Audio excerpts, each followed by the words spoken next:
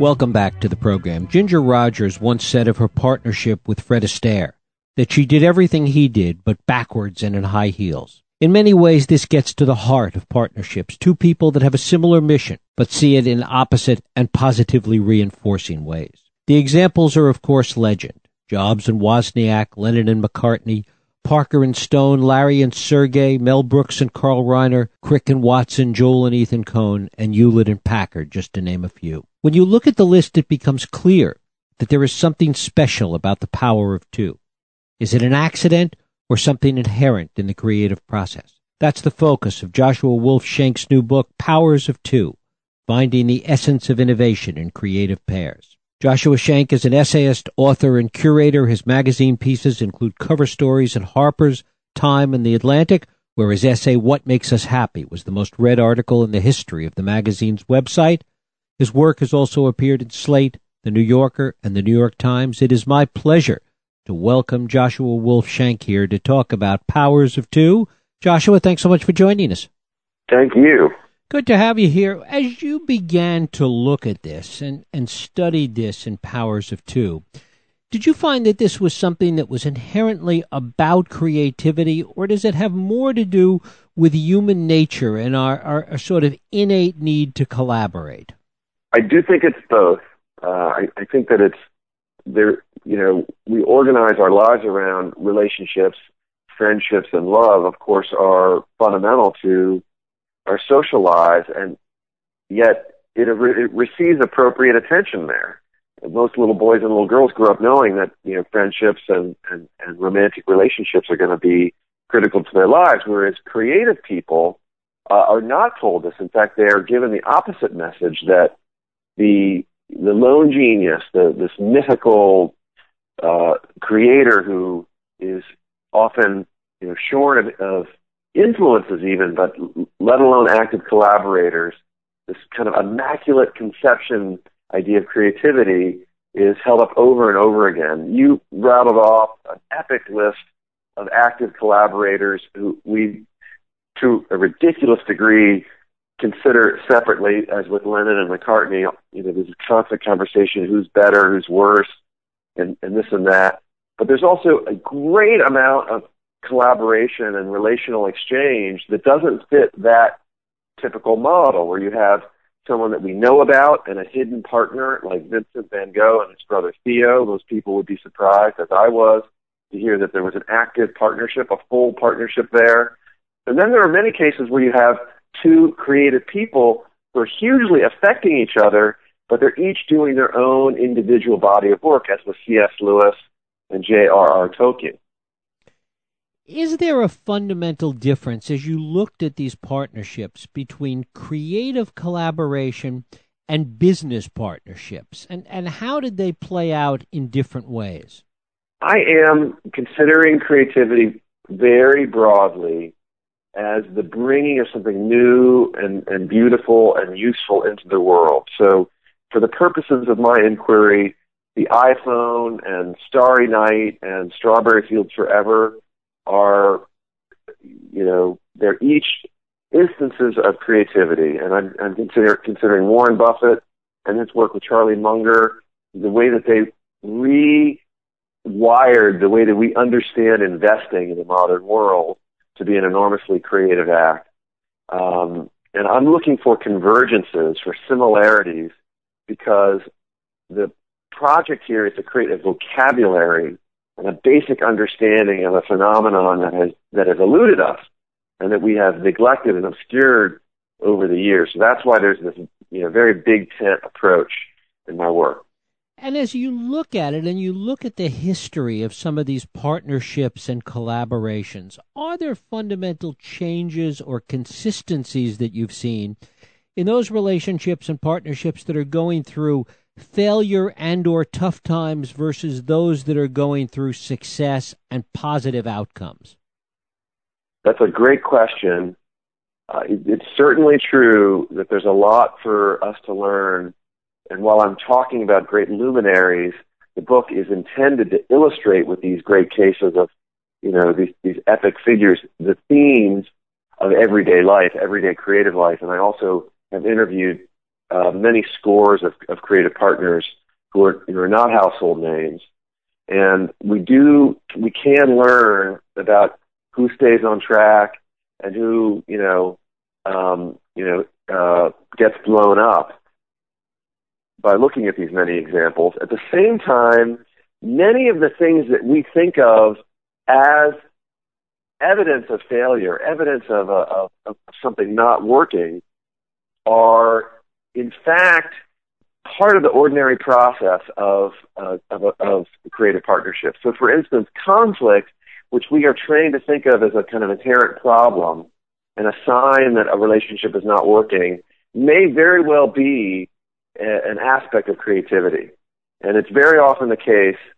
In fact, I argue that it's really universally the case that some kind of oppositional tension between two people is inherent to a productive exchange. And it may actually be outright hostile, but much more often there is a quality of friendliness and affection that gets mixed with a kind of opposition and kind of instigation. And you certainly see this with Lennon and McCartney. You see this with adversarial collaborators like Matisse and Picasso trying to outdo one another. And you even see it within partnerships that are enormously friendly, but there's this sense that, wow, if you're performing at a high level, I gotta step up my game to keep up with you. And then there's this back and forth in that way. What about equality in the relationship, particularly in this age today of celebrity culture, when there's always the possibility that one of the partners becomes more famous? Talk about how that plays out in the context both of the relationship and how it impacts creativity. Yes. Another good question. We don't consider collaboration and relationships and creativity nearly enough, but when we do, we often bring this assumption that both people need to be doing the same thing and that everything needs to be equal, power, credit, and so forth. People often ask me with a kind of wry smile on their face, oh, you wrote a book on creativity in relationship, how come you did it alone? Like they're catching me on something, like I'm some kind of hypocrite. And in fact, authors very often are fulfilling the role of the author by themselves, and they're in relationship to an editor who has a different role and whose role has a different relationship to public acclaim and public regard than the author's. My editor is not on this call now, and that's not part of his job to represent this work in the public. And he gets credit in a different way, but one that's very satisfying to him. And I get credit in a certain way that's satisfying to me. So asymmetry in terms of credit can be perfectly healthy, depending on what people want. And one thing that people really need to get the message on is that to be part of a creative enterprise does not mean being a kind of stereotypically creative or original type who wants to be on stage and wants to be, at the center of a room. To be the person who is helping produce, who is logistically minded, who knows how to put things into the right form to make an original idea work, that itself is immensely creative. We're used to thinking about creativity as just being the dreamer, but it's really the dreamer plus the doer. Now, of course, asymmetry in credit can also be a problem, and you're alluding to that. People's egos can get in the way, and those things do need to be treated. Everyone definitely needs to be respected according to his or her own desires and needs, but it doesn't need to be in the same way. And actually, usually it's not, in what I found. Usually the two people have different needs along those lines. What about in situations where it's two partners that have evolved together? Let's just keep it in Silicon Valley for the moment. Somebody like Larry and Sergey starting up together, as opposed to, say, Mark Zuckerberg and Sheryl Sandberg, who were put together later. Yes.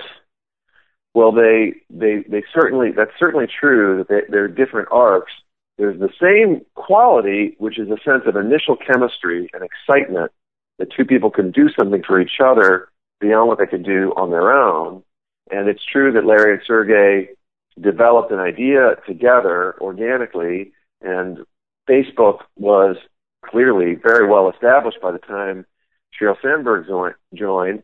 And yet, there too, there is a sense of a kind of new beginning when she came in, because, who knows where Facebook would be without her. This is another case where there are many variations and manifestations of creative exchange, and it's important for us to know that because it helps give us a kind of template of options to choose from as we're trying to enact this in our own lives. And yet the basic recurring themes are really, really similar, which is helpful because, it helps us organize this pursuit. It's not kind of infinite variation. There are regular themes, and I organize the book according to these themes that I have personally found very helpful in my own creative life to see, okay, now I'm going through this stage. Now I'm dealing with this question of how I negotiate, for instance, my own individual ego with the reality that I'm bound up in another person in a joint project, this relationship between the I and the we. Every pair has to go through that. And there are many, many variations, of course, in how they deal with it and where it leads, but every pair has to address that in one way or another. You mentioned an interesting word a few moments ago, the idea of chemistry. How important is that initial chemistry in the context of these partnerships? Well, it's foundational. That's where my project began. That's where the book begins. It's not necessarily love at first sight creatively. Sometimes it takes a little while to develop. And it's always true that initial sense of chemistry or excitement that happens in a flash, that's not the same as partnership. Partnership, by definition, takes time to evolve because you have to move through, you have to not just be excited by someone, you have to see that they're going to deliver and have confidence in them.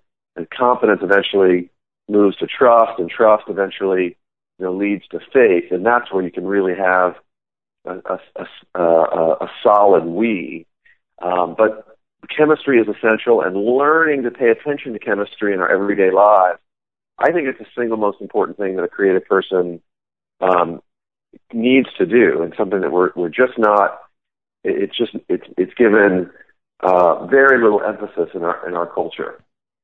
What do we learn when we look at two people that were successful, perhaps, and or famous in their own right, and then come together as a creative partnership and are successful doing that?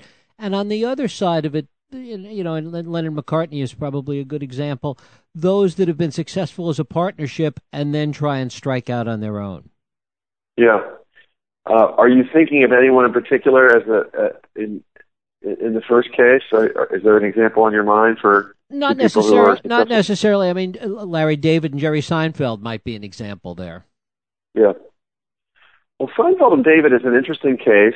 They certainly each, had a career. Seinfeld was doing well as a stand-up, and Larry David had a career as a TV writer. Nothing near the explosive power of the Seinfeld show that launched them both into the stratosphere. And it's very clearly, it's a classic case of two people becoming something much, much bigger together, because Larry David had this dark, dyspeptic, kind of challenging style of humor. He was as a stand-up comic, he was very weird because he would get up on stage and he would badmouth the audience and then storm off. Where Seinfeld was this very winsome, lovable, sweet character, also very, very funny. So they had many points of alignment, and they both were they loved the kind of the mysteries and the enigmas of everyday life in this place where there's no kind of clearly written rule for what you do. Like, how far away do you stand from someone when you talk, and what happens when someone gives you a gift you don't like and you give it to someone else? They had these neurotic kind of fascinations with these questions, and yet their differences in style complemented each other to such a enormous degree, and that's where Seinfeld comes from. And while I'm a fan of each of those guys separately, I think that the apotheosis of each of their careers is in that show they did together. And what about on the other side, the partnerships that then strike out on their own? Well, you do often see two people who, I mean, it's often the case that two people are never quite as good as they were with the other. That is, I think, the case with John Lennon and Paul McCartney, although I'm a big fan of Wings, and I love what John Lennon did in the 70s too. But I don't think that work is going to be, remembered in hundreds of years the way the Beatles' work will be, certainly. And it's also true that when you see two people go off separately and do well, you have to ask what separation means, because it may be that they have integrated an awareness of the other person to such a degree that the partnership has become a part of who they are. It may be that they're playing old themes that were really developed and formed in partnership. The great psychologist Daniel Gilbert and his partner Timothy Wilson, when they were young scientists, they designed experiments together, and they met constantly. They drove for these kind of day-long summits, and they now are able to have a much more separate life. Gilbert is at Harvard and Wilson is at UVA, and they don't need to talk to each other quite so much, but that's because they laid the groundwork and they know how the other guy thinks, and they can anticipate certain questions and certain reactions. And this is one of the things that gets really, really interesting, is the way that we take partnerships inside our minds, and that affects the way we think, which is really the great gold standard for this stuff, is how it gets into our heads, sort of out of the physical world of actual interaction. I know you've looked at it, obviously, in the context of twos, in the powers of twos. What about, and have you looked at larger groups, larger organizations, the businesses perhaps, that come together with 3, 4, 5 people that are very successful, and in fact it may be a bit of Big Bang Theory, those 5 people then go off and form other creative partnerships? Yes, and that interaction is really interesting to me. Clearly teams and groups are a huge part of our culture. A jazz trio or a corporate team of 6 or 8 people, and it's always relevant to look at the group in that instance.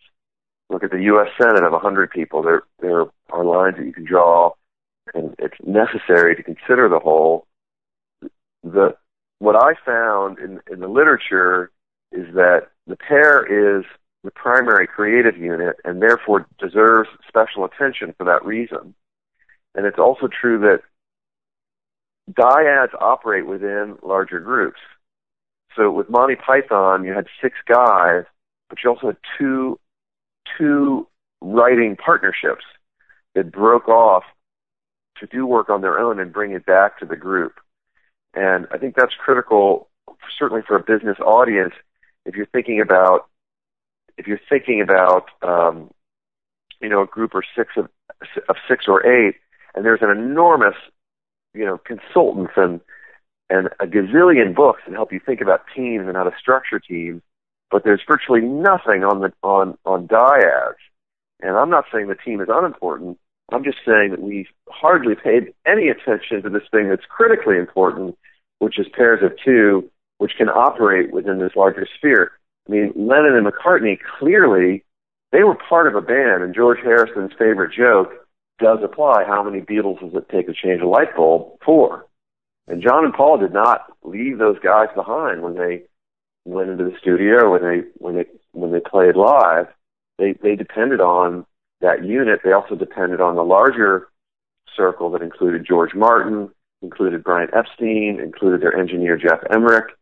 And yet the core of that, the nucleus, was not one person, it was 2 people and what they did for each other together.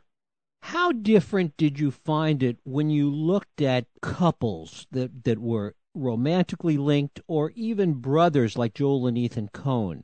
How Yes. were those relationships different? Well, the main difference is that if you are working with someone with whom you do not have another bond, then there's a possibility for increased distance, and there's the natural kind of sealing quality of that other bond, whether it be siblings or married pairs, is absent. And that's not necessarily to the disadvantage of a partnership, but it does have a slightly different quality.